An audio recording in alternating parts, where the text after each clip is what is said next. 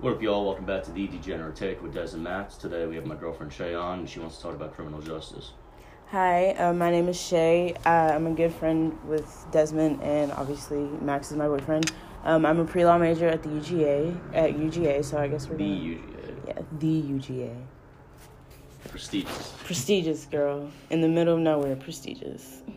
Anyway, y'all want to start? You're a criminology minor, and that's pretty important. Yeah, like we talk about a lot of what's going on right now. We relate it back to the injustices, the problems in the criminal justice system, and it's really been eye-opening this semester because, like, this past 6 months have been crazy. Like, not even 6 months, like 9, 10, 12, really. You're going to say 200 years? Almost the whole year. Like, it is... Or 200 years. Yeah, literally. But I feel like a lot of attention has been brought to these issues, and we're finally at a point where we can convince enough people to actually work to like, hey, man, there's shit going yeah, on. like, Let's you can't... At this point, you can't... There's no excuse to ignore the things that are going on. Like, we know that... the criminal justice system as a whole, it needs reform, defunding, abolition for some people. Like, we just know that a step needs to be taken in the right direction, because as we're going now, we're relying on a system that's so old, and everything is so different. And when you really look to the reasonings behind a lot of the laws that we have in place, like the way a lot of court cases go, like for the person that is being charged, like you just start to realize a lot of problems within the system. So let's talk about some of those issues. Where's your stance on, like, abolition versus defund versus fund more, like with police departments in general? Ooh, controversial. So before like a week ago, I was very like, defund the police. That's enough. Defund the police. And defunding would just entail like taking the billions of dollars, millions of dollars we give the law enforcement system now, and taking that money and putting it into different public services, whether it's health or mental health access, schools, jobs. Things that we really need, and things that through criminology we know are the real reasons for crime. The biggest cause of crime is poverty and inequality. And what is America really running on right now? Poverty and inequality. What was the question? The question was, like, what is your stance on abolition? So I was very defunding? Defunding. I did an assignment like 2 days ago, and I'm honestly more on the abolition side. I think that... Radical left, baby. Well, I think that when you really look at it, the police when they were established as slave patrol. So since the beginning, we've had a group of people supposed to protect us already have racial bias. You know what I'm saying? So it's like, yeah, you can reform and put these officers through more training, whatever. But at the end of the day, it will cut stuff back, sure. But you can't change a mindset that someone has been in for that long. Like, it just won't work. Like, so if you were to abolish the police, right? Because a lot of the questions that people have with abolition is, what takes its place? What system do you put in to have a law enforcement? Okay, so with abolition, there's 3 steps. It's like defunding, which is regular defunding. So through defunding, that first step, you're already cutting their budget and you're putting it into these others, like specialized force tasks, so that they can handle it. So then when you get to stage 2, you start reallocating their responsibilities. So you have one unit just for traffic. And if somebody needs to call someone for a mental health professional right now, you call 911, the cops come. Well, in the process of abolition, defunding, you'll actually get a mental health professional on the scene that can come and help appropriately. And then after you do that, it's abolition, like, you get rid of So it's a transition from. It's a transition. It is a slow allocation towards like specific, I would guess, groups that can are trained to handle specific situations. Right. Would that still be like coined the police? No. Because at that point, the whole police system will have been abolished. Like, it's gone. This is what's in place now. Do you agree with the idea that there should be some sort of law enforcement that carries weapons around and maybe assists these other units on their calls that they have to go to? No, I feel like there's no reason police officers should be carrying guns around. I mean, look at the UK. Their officers don't carry guns, and their crime is less than ours, you know. The United States is like one of the highest countries, first world countries, with a crime rate that we have. Like, it's obviously not doing much more. So does that attribute to guns or the fact that police have guns? Guns in general, honestly, guns in general is a big... But that's a big issue, because if you took the guns out of the hands of the police, they can't protect themselves, right? No, obviously not. Like, cops in other countries still protect themselves. Like, that's what tasers are for. That's what pepper spray is for.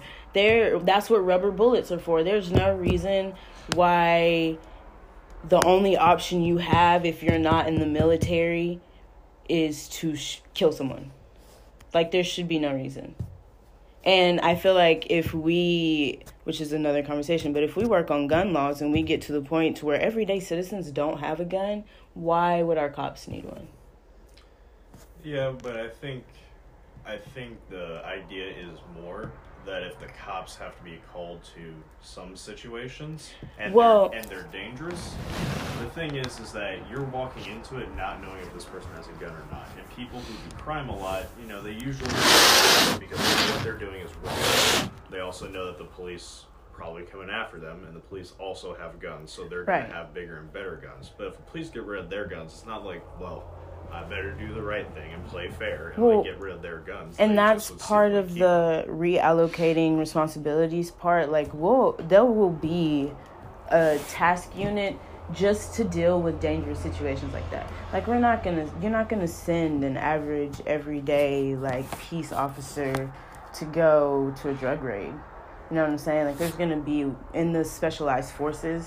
There's something like a SWAT unit. Yeah, because when you think about it right now, like, cops handle so much. They handle drug busts. They handle regular like traffic stops. They handle mental health. They handle intimate partner violence, domestic they have so much on their plate. It's like you can't train them fully for everything that they have to handle in the amount of time that they have.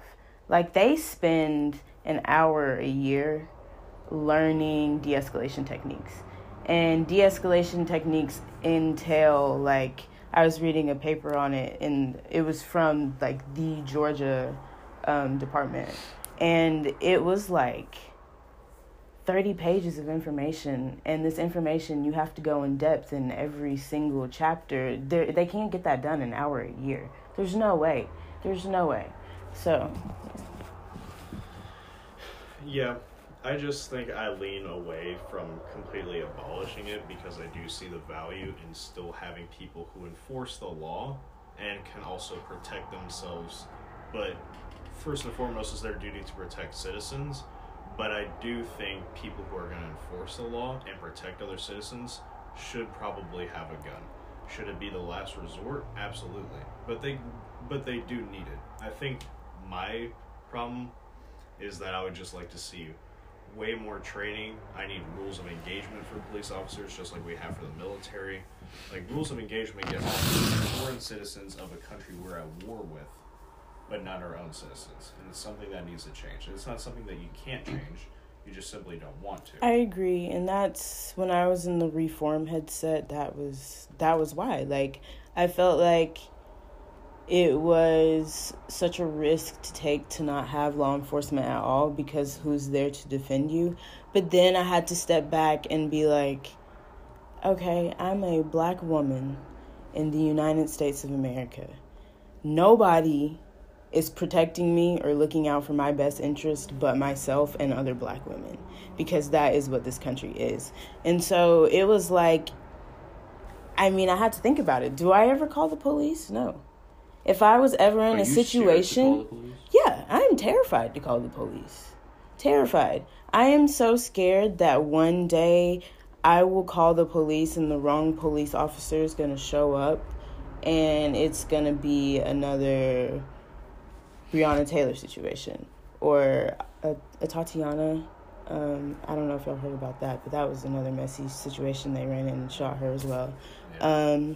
And I don't want to ever, and even if it doesn't go that far, even just the hostility of being with another police officer that maybe have a racial bias or wants to be disrespectful that day, I would not want to put myself in that situation. I ran out of gas in the middle of the road, and I came back, and there was a police car behind my car, and I was running up to this police car, and I was like, oh God, please, Lord, let them be nice. It wasn't until the black officer stepped out that I was like, okay, like, this isn't going to be a stressful situation more than it already is. So, like, yeah, I'm terrified. I would never call the cops if I didn't have to. Never. Yeah, and I think another thing that comes into play with, criminal justice is that historically in the United States, we have never really had repercussions for police in terms of, like, the actual Department of Justice. Police for a very long time have been able to get away with stuff. Like, it was almost like an immunity thing. If you were a cop... It still is an immunity thing. Yeah, if you were a cop, we're really starting to, like... You don't need to keep it awake. It stays recording. Yeah. I like to keep it awake. Alright. At least your battery's awake. Let the brain keeps me awake. Keeps me awake, bro. Does it? Oh, yeah. Does it really? Oh, yeah. I'm, like, always tired. I have sleep apnea. It's really bad. Period. But yeah, no, so, like, when cops feel like they have immunity, like, it might even be unconscious, but, like, or subconscious, but, like, that almost gives you a little bit of edge when you go into a situation and you're like, well, now if I know I have repercussions for my actions as a police officer, that's going to make me think twice about what I do here. I think repercussions lower the situations, but they don't stop them completely. People are smart. People evolve.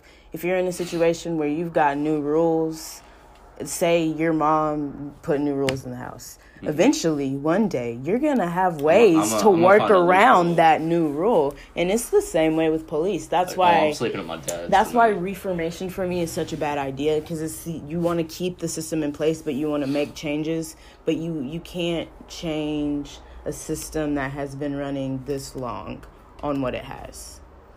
Like, they are stuck in their ways. It's going to take an arm and a leg to even get reform. And once you get reform, I highly doubt most police departments are going to really enact them. Yeah, it's a little bit difficult to enforce. Yeah, and then you have to, and when you do... There's also the problem that law enforcement is not, like, really government funded. And there is the possibility that you can call 911 and they're like, I don't know what you want us to do about it. And you're like, what? You're not coming? And they're like, we don't have to. Which is true. Like, cops don't have to come to every 911 call. It's simply because they do that we expect it, but they never have to. So putting in, like, government mandated stuff or trying to really enact change in law enforcement is also really tough, because you're trying to change something that you really have no part in. How big of an effect do you think lobbying plays a role in this stuff? Like in Congress? Probably not a lot. Not a lot. Lobbying would be more of a prison thing. It's more of like just a cultural thing at this point. Yeah.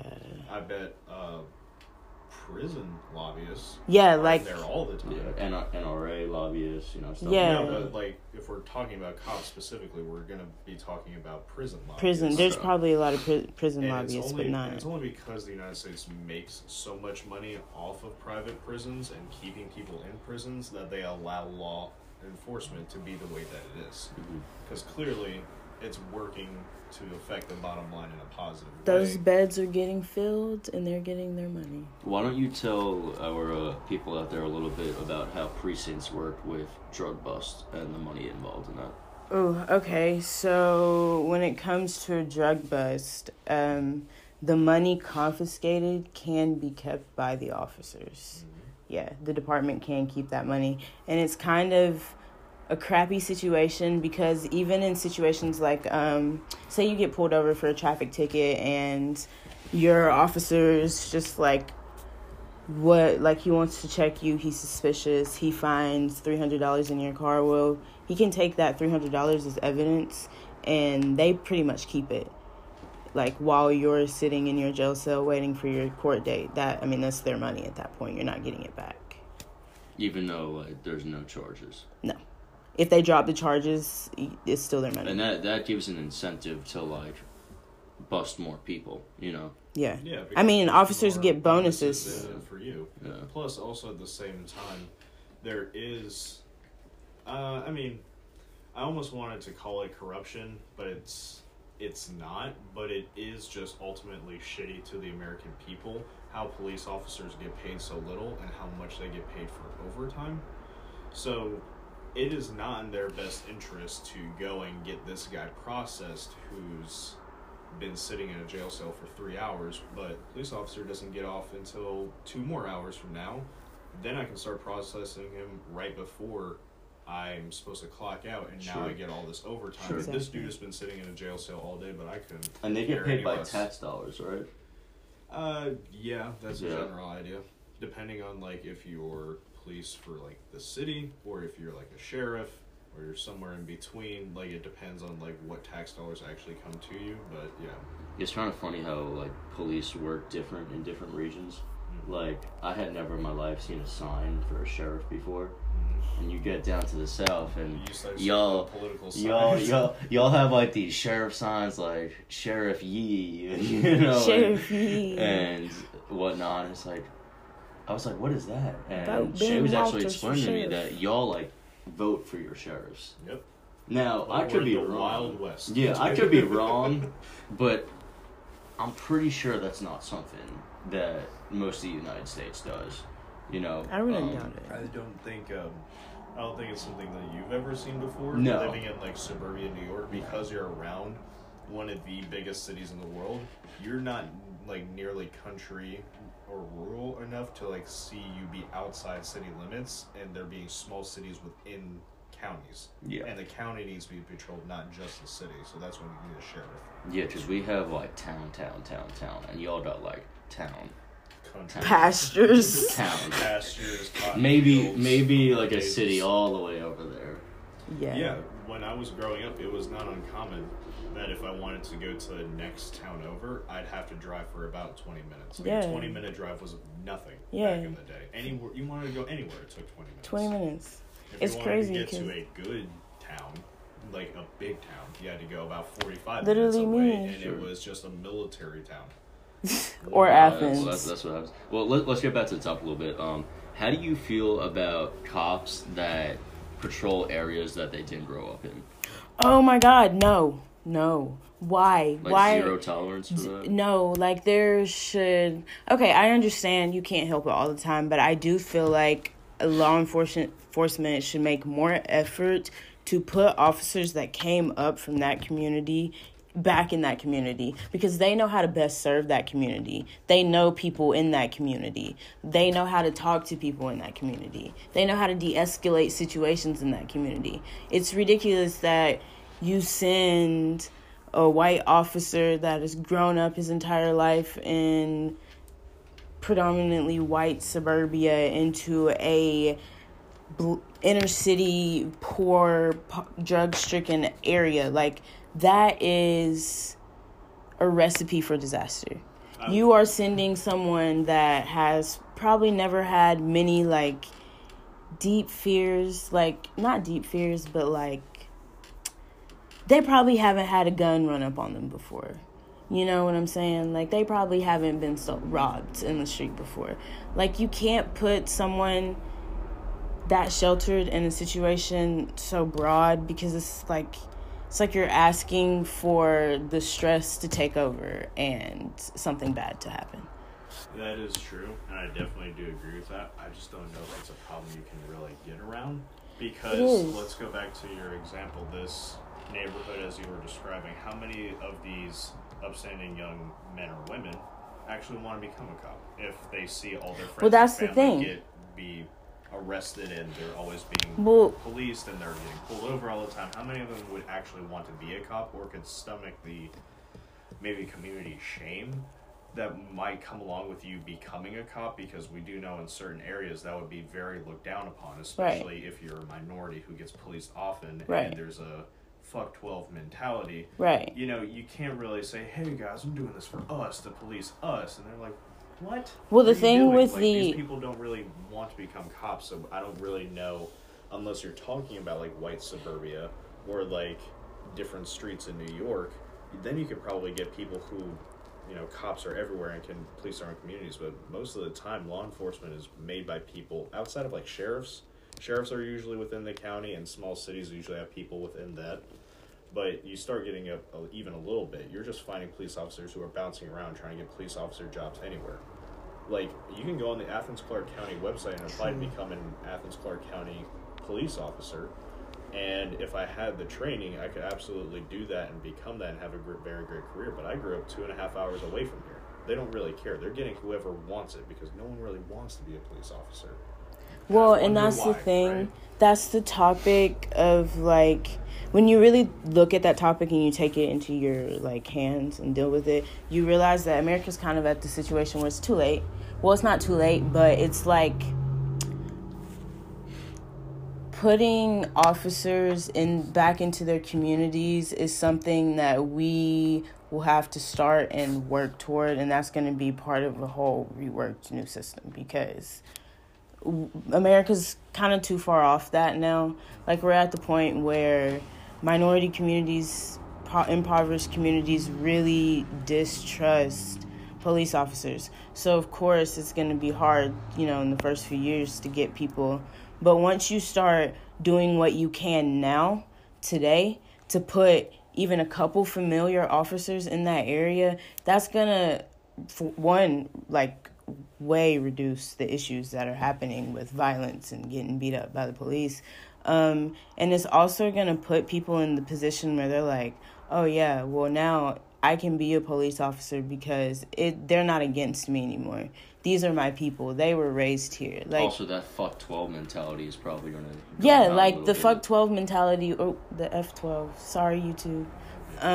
It's okay. It's past the first 10 minutes. We'll be good. I've got my age restrictions on, don't worry. Period. Yeah, the fuck 12 mentality will eventually start to dissipate once we start putting these officers back in their community to properly serve their community. Yeah, I just think my issue is, like, who's going to stand up and be the first people to volunteer to be the new peace force for the community? Well, that's with everything. Who's going to be the first one to step up and really say, yo, this racism stuff, tired. You know what I'm saying? Like, that's... Sorry. Yeah. So if we could pivot just for a second, I got something I want to ask Shay about. So I would say that probably right now, we are probably starting on another decade of probably civil unrest, just like we saw in the 60s. And we saw in the 60s, it was really led by this anti-war movement for Vietnam and also civil rights for black people. And it's kind of crazy that we're still kind of arguing the exact same things today, except the war is between our own political offices that are currently happening. But we're still talking about racism, you know, against black people. But I think the first time, I think Martin Luther King, like, I used to say Martin Luther King did not do his job because obviously we're still talking about it and it's very sad that didn't happen. I kind of switched my stance on that to say he did do his job because we have equal rights for black people. Well, here was the thing. With Martin Luther King Jr., his job was just starting, and he was assassinated. So really, people, you know, we talk about the civil rights movement. We're like, oh, yeah, we're not racist. Civil rights movement, woohoo. But when you really think about it, what could have been achieved in the civil rights movement was not, because it was kind of cut short, and then it was overshadowed by Vietnam and the women's suffrage movement. Yeah, and I definitely do think that, first of all, like, bravo. Like, as a person who starts it, him and Malcolm X both, you know, they deserve all the accolades that they do get. I'm a Malcolm X guy. Malcolm X is more like how I would do things. Martin Luther King is definitely a reputable guy. You gotta fight the fucking system, bro. Period. The thing is that they did amazing for breaking into it and just being as big as they were and how they could just influence the country in such a big way. And today we have equal rights for black people, so you could say their main goal was accomplished, but I think this civil rights movement that we're currently coming across is now specifically dealing with the way black people are treated rather than considered as citizens. I feel like when you say equal rights, you really have to think about what equal rights really entails. Sure. Because if you really think about it, we as black people to this day, we don't have equal rights. We don't get paid the same wage for the same amount of education.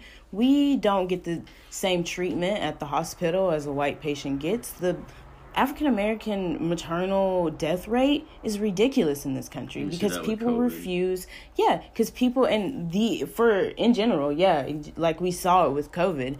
Like, black people are not taken seriously in any situation in this country ever. So, I mean, can we go to school with white people? Yeah. Can we eat at a restaurant with white people? Yeah.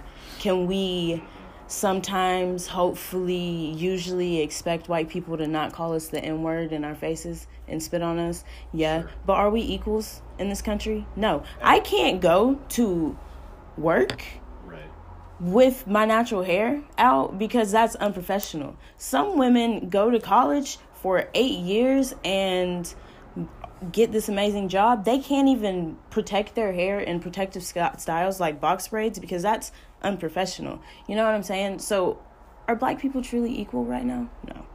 Yeah, and I think that's kind of my point was that I was saying, like, in terms of being a citizen and, like, letter of the law, y'all are considered equal now, which you would say kinda in that regard, but if we're going to take it from where it was maybe 100 years ago, yeah, there's definitely been some progress. But now I think it might be the time to tackle the way bigger and harder issue to deal with, which is our treatment of black people in this country. And I think that's probably going to be more of an uphill battle to climb. It is. But I already see, the pillars start to break in it, because now is the worst time in the world to be a racist.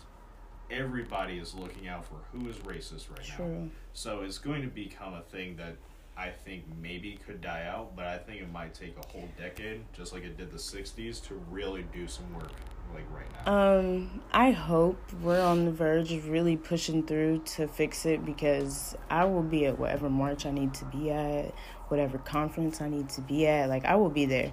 We really can't continue to live in this world of unfair treatment without some, like, type of pushback. And I feel like what we're seeing right now is so social media influenced. We never know when is it performative or are you genuine? And I feel like that's kind of the issue that that's like what Black Tuesday was. Yeah. With like the Instagram post. Yeah, like you have people posting for Black Tuesday that have MAGA in their bio now, or Trump 2020 in their bio now. And it's like, you can't be a Trump supporter and also support Black Lives Matter. Like, it doesn't work. Like, being a Trump supporter in itself, like, supporting that man in itself is completely against everything that Black Lives Matter is. So you really can't do both. I'm sorry. Controversial. You can't do both. No nuance November. Nice. Thanks. But yeah, I don't know. I feel like we're really at a point where we've got to either push and push hard. Yeah. Or we've got to be ready for another 5-10 years. That push got started with George Floyd, and it was pushed hard. Well, here's the thing. That was pushed to in the Black community. Fuck you. Hold up. Pause for a second. That's what you do. 1. All right. So, with the whole George Floyd protest that really popped up, that started that push that you were talking about. Yeah, I agree. George Floyd definitely started a much bigger push than we've seen in a while.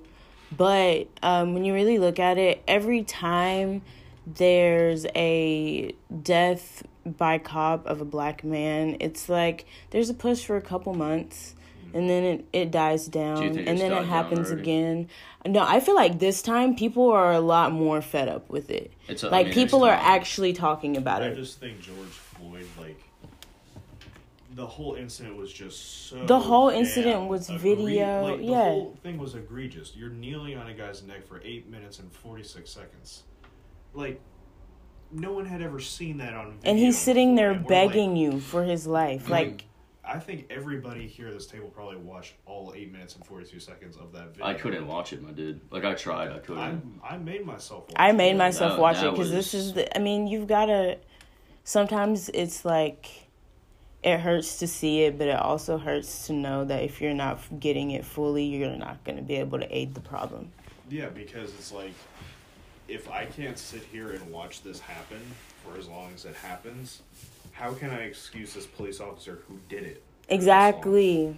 Exactly. And I feel like if I can't even watch this, how can I ever excuse the fact that he did it? You know? No, I agree. And you know what? He's getting charged. He's going to go to jail. He already posted bail, though. Like, he's not in prison right now. He didn't post bail, did he? He was able to post bail through whatever donations he received. And his bail was like $1 million. Yeah, it was set at $1 million. Ridiculous. That shows that, like, people are okay with that. It shows that people, like, support that. Well, I mean, we've been living in a country where the KKK have yet to be condemned. You know what I'm saying? Like, do you expect any less? Do you think Joe Biden's going to declare them terrorist group? I hope so. I don't know what Joe's really going to do. I hope he doesn't pussy out and call the Proud Boys, like, condemn the Proud Boys. Yeah, like, we're not worried about the Proud Boys. They rip-offs. We're trying to... I hope they see this. Get these generic brand Klans members out of here. Y'all ain't shit. Literally. But, Joe's kind of a wild card for all of us right now. Like, we don't know, like, is he really going to uphold all the things that he said, or is he about to get in here and do something completely different? So I hope and pray that Joe goes forward with labeling them as a terrorist group, because it's so ridiculous. Like, they've been terrorizing American citizens for how many years, and they've still yet to be called what they are? It doesn't make sense. Doesn't make sense. If anything, it just proves that America is a country built and founded on racism, and we are still racist, which, in my opinion, does not make us the greatest country in the world by far. Now, not to say there's not racism in other countries. There obviously is, but... Well, we've got a, like, ingrained... Yeah, like, it's ingrained in our system. From the beginning. You know, even with the police, like you said, like, the police were started... with a racial bias. What was it what they did? Slave patrol. So they would find runaway enslaved people. And like, when you start a system that's already based in that's a culture. It's hard to break away from it. I mean, and it's really sad because you look at like all the systems that police have, like, in order to predictive police, and it's like all of these areas are minority areas, impoverished areas, and you're like, to an extent, yes, there may have been crime there, but now it's to the point where you're putting officers in that place to find crime with stop and frisk. And that's not their job. And that's not their job. Is job. to protect exactly. And to serve. And when you have a, like, what is the African American percentage of our population? Like 13%? Something like that? Is it 13%? Well, regardless, like, the minority population now outweighs the white population in the United States. So when you've got 50% or more of the country that feels like they're not protected by the police, that's an issue. Like, that's something that has to be changed. We don't have a choice anymore. Like, you like, whatever the change is, like, you have to do something. Right. I think fixing the police has to start with one crucial step and then all of Shay's steps. And I think step number 1 is ending the drug war. I agree. If they have too much to do, simply take it off their plate. Stop making drugs illegal. Oregon, just lost their minds and made all drugs legal because now they didn't lose their minds. Prop to them. That was fucking awesome. Yeah, do you see the air quotes? Everyone else thinks they've lost their minds because they're like, this is crazy. But they don't ever talk about that Oregon's now focusing on rehabilitation and treating drug addiction. And that's what you're supposed to. What sense does it make to throw a drug addict in prison? What is that going to do? Not even Why just are you that, punishing them for people being are getting arrested sick? with like a very menial amount and drug it's possession crazy and going to jail for like 10, 15, 20 years. Exactly. Like, and when you really look at these drug laws are meant to keep minorities in prison. Like the same amount of cocaine and crack, I think crack gets you like 15 to 25 first offense. It was 50 to 1. Like the ratio, like it was like 50 to 1 ratio. So like if you got caught doing crack, your crime was supposed to, or your legal consequence was supposed to be 50 times worse than it was for cocaine. Yeah. And if you look at the proportion of people that use cocaine and people that use crack, exactly, one side is white and one exactly, side is black. And that's why, so, like, because all the big white politicians, cocaine's their party drug. Under Obama, so they're not he was able to lower that, but I mean, we're talking about going from like 50 to 1 to like we had 20 something to 1. Like it's still like if you get caught with crack, exactly, you're going to jail for a longer time than you get caught with cocaine. And just to make it clear, crack is cocaine with like baking powder in it. Like there's not really a difference. That's not true, but like I get you. I mean, is there like such a big difference between the two substances? There's a pretty big difference. You want to explain it? So cocaine is basically derived from like a plant, obviously. Cacao. I'm not really gonna get into the process of like how it's made, but basically at the end of the process you have cocaine. Yep. And then you can do either one of two things with it. Well, three things. You know, like the first thing is obviously you can just sell that or do it yourself straight up, and that's like considered premium. It's not cut with anything, you made it and then you packaged it up like this is fresh. And you sell that for a lot higher. Yeah. So a lot more rich people buy that. Because cocaine that's not cut with anything is actually very soft to the nose. And it's a much more pleasurable experience. Like, doing cocaine theoretically should not hurt. It should be very soft. And as soon as you feel any pain with cocaine, that means it's like cut with something. Okay. And that's how drug dealers meet their margins, where let's say you have a pound of cocaine, but I also have 2 tubs of creatine over here, and cocaine is super strong anyway, so you get any of it, you're going to feel it for a minute, but you may not feel it as long because I took that 1 pound and then split it up into thirds, and then I divvied out creatine. You mixed it with whatever. Like, creatine has, like, no flavor, it doesn't really hurt the nose that bad, but it's certainly different, and it certainly looks like cocaine at the end of the day. Yeah. Because you also bleach your cocaine, so it's pure white. It's a white powder. Yeah. So what is crack? Is a brown powder, actually. Okay. So when you see white cocaine, it's been bleached. Okay. So what is crack? What is the difference between the two at that point? So that's the third option. Instead of cutting it or all that, you can turn it into crack, which you add chemicals to it that solidify it. And then it requires a higher melting point, so it turns into these little rocks. And that's why you smoke it, right? That's why you smoke it, and when you smoke it, you're like holding it over a flame for like 5 minutes before anything starts to happen, because you're, in essence, melting a chemical rock to smoke. Yeah. Sure. Okay. Ooh, girl. Regardless, like, the main ingredient of crack is cocaine. Like, you can't make crack without cocaine. So, like, the issue isn't like, okay, crack is a much worse drug than cocaine. You know, the issue is, why is the legality consequence for crack, which is essentially cocaine, or at least the main ingredient is cocaine, 50 to 1, you know? Because crack was implanted into black neighborhoods. Yeah, so that's the war on drugs, which is something that needs to end. And so yeah, to get back to that original point, you end the war on drugs.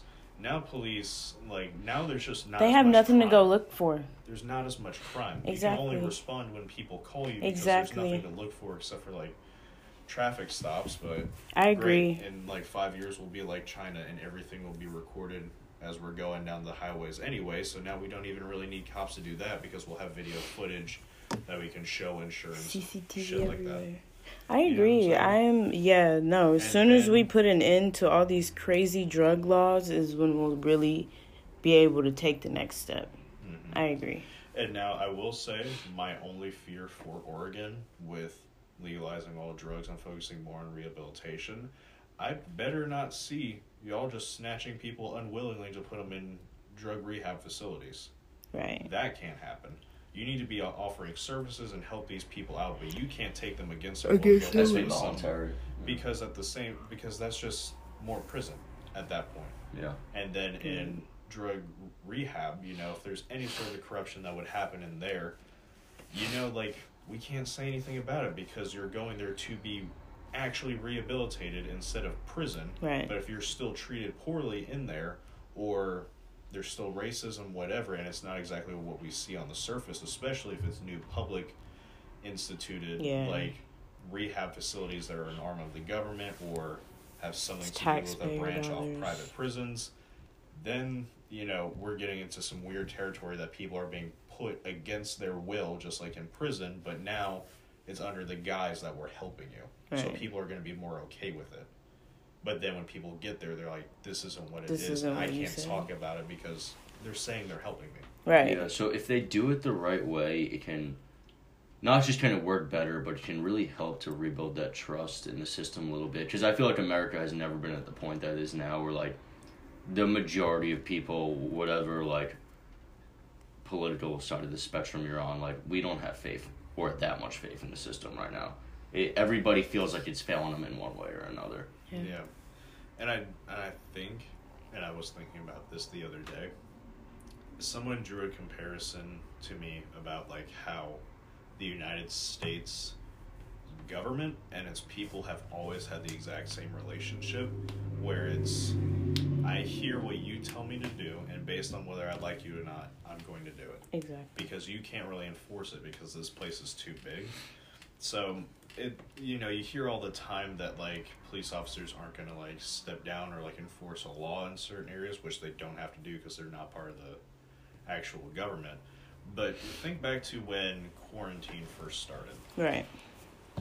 Who was actually told to do the things that we did, to stay inside and to start wearing masks and, only leave if you need to get groceries and stuff like that?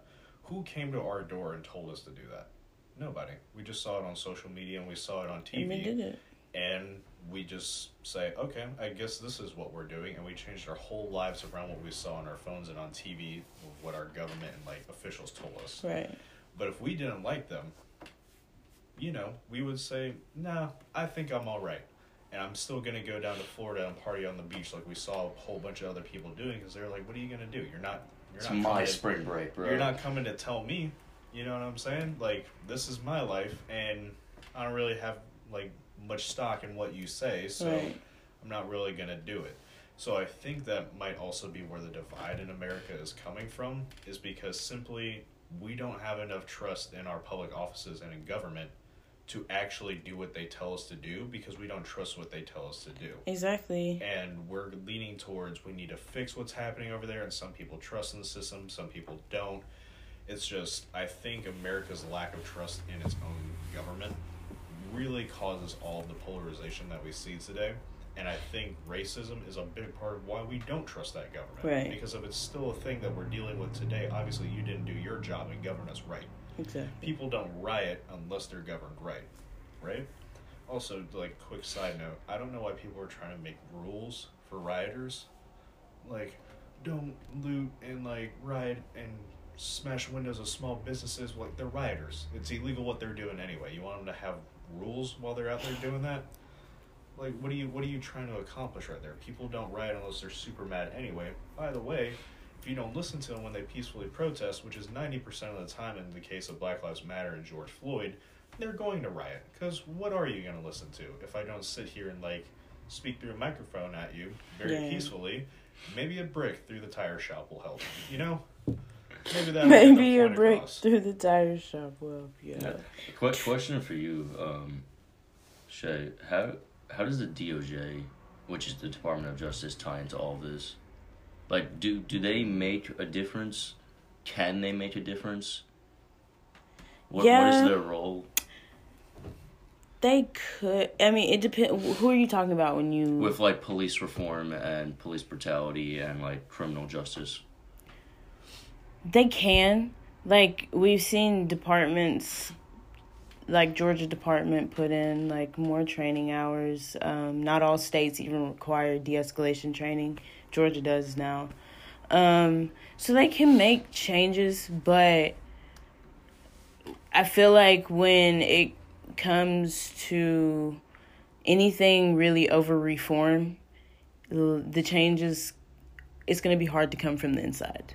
You know what I'm saying? That's come from, like, public pressure. Yeah, like, it's going to have to be some public pressure plus federal influence. We've had so much public pressure this year. But plus federal. We're going to have some federal backing to really get anything with passed. A Trump administration, we weren't going to have that. We see in New York, they defunded their police. So it really just, it depends on your area. Yeah, and where was it, Minnesota? Yeah, it really just... They completely abolished the police. It depends on your area. Like, down here... Yeah, the city of Minnesota. Down here, it would have to be... It would be tooth and nail to get that done. Do you think that's something that might happen under Joe Biden? No. I know he's the crime bill guy, but like he has taken a stance on this what do you call it when you run for president? Campaign. He's taken a stance throughout this campaign that he's with Black Lives Matter. Yeah, but I don't know if he'll actually do anything. No, not even with Kamala Harris is there as well. Yeah, not even with Kamala. But I will say, if Georgia somehow manages to get a blue governor in there, we might start to see some changes. Specifically for Georgia, not on a federal level. Yeah, but on a federal level, we need Joe to do something. But I don't think he's gonna. Can the DOJ take like their own action, or is that something that has to come down that has to come from the top? The Department of Justice deals with exactly what gets brought to them. Yeah, okay. That's kind of like the Supreme Court. The Supreme Court's at the very top of the ladder, but there's probably like 100 different levels you would have to go through just to get to the Supreme Court. And all these courts have to agree this is above it. I'm not gonna decide this. Send it up higher. Okay. That's when you start getting like Bush v. Gore in like the presidential election way back when, and they had to come in and be like, all right, stop counting Florida. Like, y'all took too fucking long. It's taken way too long, and George Bush won because of that. So that's what the Supreme Court does, but the Supreme Court really doesn't rule on anything unless it gets brought to them. And we only hear from them so much because the things that always get brought to them are presidential elections, same-sex marriage, and abortion. Right. Those are the three things that us as Americans routinely bring to the Supreme Court, and that's why it can get so flip-flopped on either side. Sure. But other than that, they don't do anything unless they're specifically told what to do. Plus, the Supreme Court is the only court that is allowed to find laws illegal. Unconstitutional, right? Yeah, but also illegal. Sure. Either unconstitutional or illegal. That's the only court that can do that. So all the other courts all the way down, they're just following whatever the letter of the law is. Yeah, I mean, as they should be. Yeah, but if these laws are inherently racist... I mean, they're fucking bullshit, then yeah, there's an issue with that. But like the Department of Justice can't really do anything about that. Okay. Because it gets brought to them. So that would have to come... and decide what to do with these people. That would have to come both on a federal level and on a state level, right? Like, states would really have to adopt that practice, because the states get to decide how that's enforced, even though something is mandated on a federal level. Yeah, like, it's going to be some deep changes. Like, the whole system basically has to come down and be put back up. There also needs to be Department of Justice reform, though. Sure. Because they're not without their own corruption with giving people of different races who have the exact same charge, and in some cases, even the exact same day, for the exact same charge with different whatever. No criminal background for either one of these people. The black guy got about 35 years in jail while the white guy got probation. Yeah. For like, I believe it was like 2.5 grams of weed. Yeah, of course. Yeah. So it's like, is the Department of Justice really going to help out from the inside? No, they have their own problems that they're not really too keen on fixing. Exactly. Plus, you want us to what do you want us to do? We can't really do anything unless you bring it to us. You're going to sue the Department of Justice, sure. The legal system? Doubt it. Well, let me ask Shay another question. What happens if nothing changes? I mean, this is America. Yeah, Childish Gambino said so. Yeah, like if nothing changes, this is it. We're stuck here. There's not going to be more push. There's not. I mean, like there will always be push. There will always be push. Is it going to be on the same level that we've seen? In recent months? I hope, but if there's push on the level that we've seen in recent months, we should get changes. Yeah, I mean there will be change, but if like it just doesn't happen, what do people just gonna go back to their lives? People are gonna like. This is kind of personal opinion. Like I don't know if you can, but I feel like if nothing changes, people are either going to get so sick of it, it's gonna start a whole new movement. Or a whole new, like, revolution or something. Something past BLM. Yeah, like, it's going to be something bigger than we can even, like, probably think about right now. Honestly, because people are going to get fed up. Honestly, I worry because this is the exact same type of energy that dictators run off of. The supreme, I'm so fucking over this government, we're doing it. Right. That's, like, how that happens. That's how revolution happens. Or it could be how civil war happens. If people just still don't treat black people the same way, and I can't agree with you that they need to be treated normal, not special, not whatever, normal. They don't get treated normally like every other white person does. That's enough for a civil war if that continues to go on. I mean, it's 2020. If we put 1960 as the beginning of this journey for civil rights... Hold on, let's pause. It's probably beat. Oh, no, don't do that. Go back over here. My bad, guys. 1 second. See how fun this is? Alright. We'll just be done with that one. And we'll make a new one. Alright. Babe, you keep going. I'm just trying to make a new one. 3, 2, 1.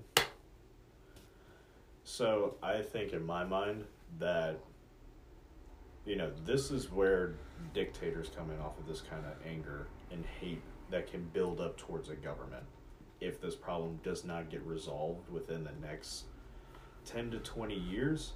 Because I just looked it up, and America is 244 years old. And if we put 1960, which is a very general term for when the civil rights movement started, we'll just call it the 60s. It's 2020. It's 80 years. In 20 more years from now, the United States will be 264 years old, and we would have been talking about how we treat black people for 100 of those years. Yeah, you also notice how not even 100, like the entirety of it, because I mean the Civil War was slavery. We like even in politics, we only talk about like how minorities are treated. Even like, before that should be an indicator in itself. Like if you're talking about it, it's obviously a fucking issue. Like we don't talk about what's going on in white culture, or like there's problems with white people. No, like even the founding fathers fought over this issue. Like they couldn't come to agreement over this issue. So it's like America really has from the beginning been dealing with the same issue, and here we are 244 years later and we still look stupid. It's just like this is the issue that could make or break America, and I don't know if enough importance is placed on that by the federal government, because if you don't fix this will inevitably be your downfall. Yeah. And to me personally, I love America. I love everything. I love most things about it, I should say, but I recognize it has several different problems that need to be seriously addressed. And I never want to just like move out of this country because of the problems that it has. I want to be like actively participating, trying to make it better, because I do believe in what we have here. It's just I didn't really have a say in how this shit was started, but I know that it was started this way, so now it's on us to fix it. I just think as a free country, the free country that America claims to be, it is ridiculous that we even have to have these conversations. It's ridiculous that we have to fight over gay marriage. It's a free country. This is supposed to be, the country where you can be the most you can be and still make it and survive. Yeah, and it's like if you're poor, you're gay, you're a woman. Like there's so many things that it's like, but if you're this, you don't count. Like if you're nothing but a cisgendered white hetero male, like you don't count. And it really does suck that way because, I do love this country, but this is an issue that I would like revolutionize for. Yeah. Right? This is an issue that if it did not get fixed by the time I'm like, let's say 35, I'm out. That's prime freedom fighter years. You know Yeah, what I'm saying? Like, true. Let's get to It's it. time to strap Like, up. let's go at it, or I'm getting out because I can't. Because we have all these kids also who are like 12, 13 now, where Black Lives Matter is being introduced while being in schools. Like, we see that being educated to people that this is currently happening, because we currently like are living through a history textbook chapter right now. In about 10 years, they're going to be like our age right now, and 10 years from now, we're going to be so sick of it. And that's the thing. Hey, everybody, we're done with this, right? Can we be done? Let's be done with this. And it's not going to be pretty in the slightest. I agree. And this next generation, like, I really have hope for them. Like, some of them are growing up, obviously, in conservative households, but I feel like with this newer generation, we're seeing a lot more people start to, like, think for themselves and not repeat their parents. Yeah. And which is so important. Yeah, and we're also seeing a lot more. Saw around in the 60s too. Exactly. There's that divide, and hippies were seen as like these losers because they thought differently than their parents. And now you meet a hippie today, and it's like, oh, life turned out pretty well for you. Exactly. It didn't go that bad, and you still have some of the same values that I have today. Like the values that you had back then, I have these values today. Exactly. So, is it a generational thing? Like, are we just going to have to wait around, like, every 40 years for, like, the new batch of people who think this way to come out? That's going to be terrible. I hope not. Ooh, I hope not.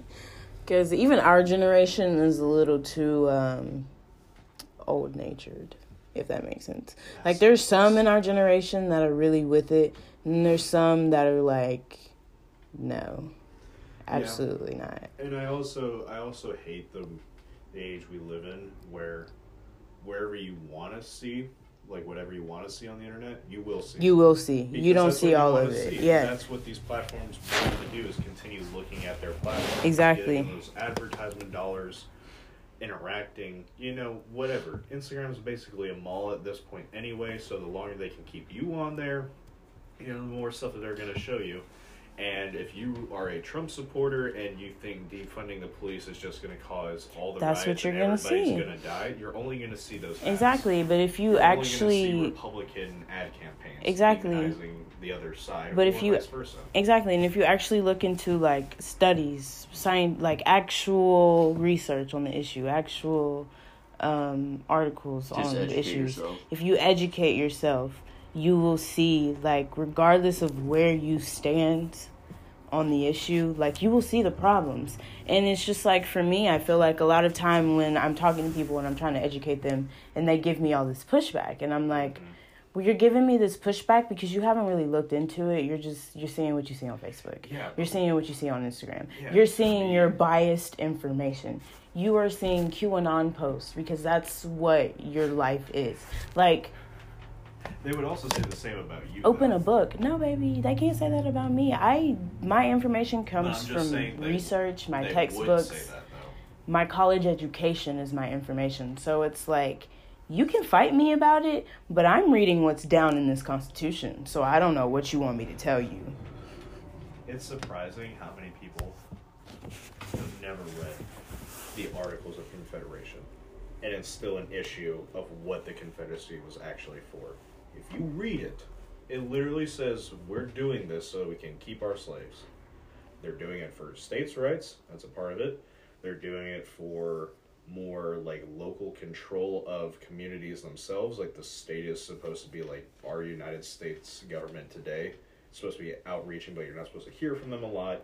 It's going to be locally enforced, and you get to keep all your slaves. Those were their things. That's literally all their And things. under our state's rights and your local rights, you get to keep your slaves regardless. So it's like, you're out here talking about how great the Confederacy was and how the Confederacy is part of your history, but your history is heavily embedded in keeping people that you go to school with, people that you walk in the hallways with, a slave, property, not a real human, ? And you think that's okay? ? Like, I how embarrassing is it that we hit the 3/5 compromise? Ooh, girl, you know what? How like absolutely ashaming is that? We were a country that it was even that like was like that was okay the with thing that And they listen, were like, I'll we'll do that. I'll be the first person to say like compromise is how you make progress, because like that's what this whole podcast is about. It's about bringing people together, talk about different opinions, give them a platform to talk about so that people can see either something they agree with or something they disagree with and learn about the other perspective. But like something like that, bro. People and their rights in this country. Every man is equal under God, right? Except for them black folks. If you're white, if you're fucking white and you're a man, you're equal under God. It's fucking... It's a cisgendered ridiculous. Yeah, that too. Like, there's such a small group that represents. By God, not be gay. And you better be hetero. Yeah, and also like, by God, which means like you should probably be religious too, and we're supposed to have. Oh, don't get me started on. Yeah, let's not get started on all that. That's a whole other podcast. We can talk about that for another hour and a half, and we're probably coming up on an hour right now. So, do y'all want to get your last remarks in? Got one more America's embarrassing story. I love how we talk about America like she's our embarrassing older sister or something. Like, yeah, guess what America did at Christmas? Yeah, but it's almost like learning something about an uncle you always loved, and you're like, oh. Man, that sucks. Creepy Uncle and America. The uncle that we're talking about is Abraham Lincoln. Period. And Abraham Lincoln had to be convinced to do the Emancipation Proclamation, because he wanted to preserve the Union so much so that he was like, they'll get to keep their slaves. And it was only because of public pressure from the North and his committee that he finally made it to where black people would be freed under the Union. But he had to be like really convinced of that fact was going to help them win the war. And at the time he did it, they were losing the war, and he did it mostly to gain like boosting for the war. And also at the same time, it was very certain that Britain and France were going to like intervene in the war, but on behalf of the Confederacy, to get rid of the old Union, because the Confederacy is where England and France got all their cotton from, and it was a very profitable business. And of course the South was saying that they need slaves to do it. You know, we're not going to really touch that because slavery is illegal over here, but we want our cotton, so... Whatever you got to do to get us that. We'll go do it. But then as soon as Abraham Lincoln was convinced to make it about freeing black people, England and France can no longer step in because slavery is illegal for them, so now they kind of have to be like, well, okay, well, now that you say that you're doing it like that, now we can't do anything about it. So, England and France, these foreign powers who've been messing with our stuff for literally since the birth of the country, this was really the thing that got England and France to stay out of our shit. And Abraham Lincoln, it's like his crowning achievement that he did this, and he had to be convinced to do it. And Abraham Lincoln, Emancipation Proclamation, Abraham Lincoln saved the slaves. Abraham Lincoln was so amazing. He was not racist. And it's like... He was not racist in the fact that he never did own slaves. He never owned slaves, I'll give him that. But did he really care about the well-being of black people? Probably not. But you know, he did take a bullet for his actions, because yes, he took that bullet because somebody was mad at him and what he decided to do. What I'm saying is like regardless of being convinced or not, because you know, ideally he should have been somebody who stood for that from the very beginning. But let's not diminish the fact that he did do that shit. He did. Like that was a huge step in progress for America as a whole. I mean, yes, he did it. That's true, but he shouldn't be praised. He got killed for it as this amazing figure when he was really just slamming. Do you want to hear the conspiracy? Not really. He's a vampire slayer. I don't believe Abraham Lincoln was really a vampire slayer, and he was a vampire slayer. Yes. Yeah, you didn't see that movie. Who were the vampires? The Confederates? The vampires. The vampires, just he was kicking racist teeth in and killing vampires with an axe. What a fucking homie, dude. What do you mean? So, Shady, you want to hear a conspiracy? Go ahead. I really want to talk about it. Go for it, boss. Every president that's been assassinated, or like died because someone shot them has tried in some way to change the Federal Reserve. You don't fuck with the Fed, bro. Andrew Jackson is considered to be our what president? Our most racist president? Yeah. Apparently, he wasn't. No, he was. He might have been. No, he really was. But what I'm saying is he also was like one of the first people to like change the Fed, and now we remember him. He did that to help poor whites that couldn't own slaves. Yeah, but the Fed didn't really like that. Yeah, but he was still racist. Like Kennedy tried to do it. His writings about like just like life in general, black people, like he was racist. Really? He just didn't like that the Southern aristocrats got slaves, but the white poor mountain people didn't. Okay. He might have been racist. I'll backtrack on that. It was more of like, well, I want your money, and I'm gonna take your money away because you're a Southern white aristocrat, and I came from the dumps of Tennessee. Don't fuck with the Fed. Like, yeah, that's like messing with the Illuminati. Don't fuck with the Fed. Guess what's the most popular play right now? Hamilton, the dude who made the Fed. It's all connected. I mean, that's okay, that but wasn't Hamilton's fucking idea. In his defense, he was shot, and then they put his stuff into place, so he didn't really get to tweak it like he should have been able to. What Hamilton did to do that, but I'm saying like the Fed was like, hey, this play kind of slapped. This play kind of slapped. It also works for like our economy. Like it was Hamilton's like entire system that he put into place was fantastic. But think about it. Lincoln gets shot after he tries to change the Fed, and he tries to change the Fed, and that's how we have greenbacks. Because they used to be more blue, and we're seeing a return to blue these days with $100 bills. Yeah. But he needed more funding for the war, and he couldn't get it because the Fed was like, nah, dude, we're not doing that. And he's like, fuck it, I'm printing my own money. And it was green, so that's how we have greenbacks. And guess what happens? As soon as the war ends and the union's preserved, as soon as your job is done, you're out of here. We don't like what you're doing. All right, so Kennedy tried to do the same thing. As soon as shit died down with Kennedy, out of here. We all say the CIA did it. All right, so moral of the story, Lincoln was a vampire slayer, and don't fuck with the Fed, because they will pipe you.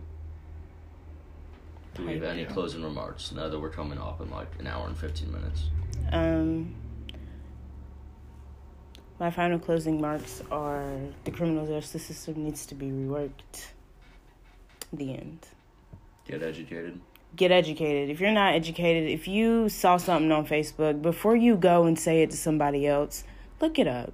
Find a scholarly article or a research paper. Find something that actually supports your claim. Because if you come at me with any type of baseless claim, I'm going to wreck you with facts. And it's not because I want to fight. It's just because you can't spread false information. Not with the internet being on the level that the internet is on now. Like, you put anything on the internet and it's circulating in like 3.5 seconds. Like with the whole, which conspiracy theory was it? And it gained so much popularity. I don't know if misinformation in general. Misinformation in general. So yeah, like everybody out there, like it hurts nobody to like take a little bit of your time. Like you see something and like you believe in that, like just make sure like that's a rightful thing you're believing in. Make sure it's not like totally fabricated, and like if those are your stances, those are your stances. But like make sure there's some backing to it. If you want to be loud in your opinion, accept the fact that you're wrong.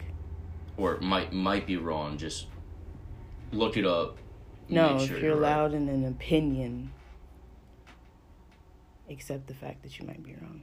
Yeah, because it's like, you can't come to me and say, oh yeah, the Democrats, they only wanted to win this race so that they can keep their child sex trafficking ring open and harvest adrenochrome. Because if that's your opinion and you're going to be loud in it, you're going to have to accept that is not correct. All right, Des, you got any closing remarks? Don't be racist. And don't be racist. It's not hard. Not hard, isn't it? Really it is not. It takes you no time to mind your business. Just be a lover, not a hater. And if you're a hater, keep your mouth shut. Like there's no need. Yeah. All right. Well, Shay, thank you for being our degenerate of the day. We appreciate you coming on. Thanks. And guys, please like and subscribe and leave some comments down below for what you think. Peace.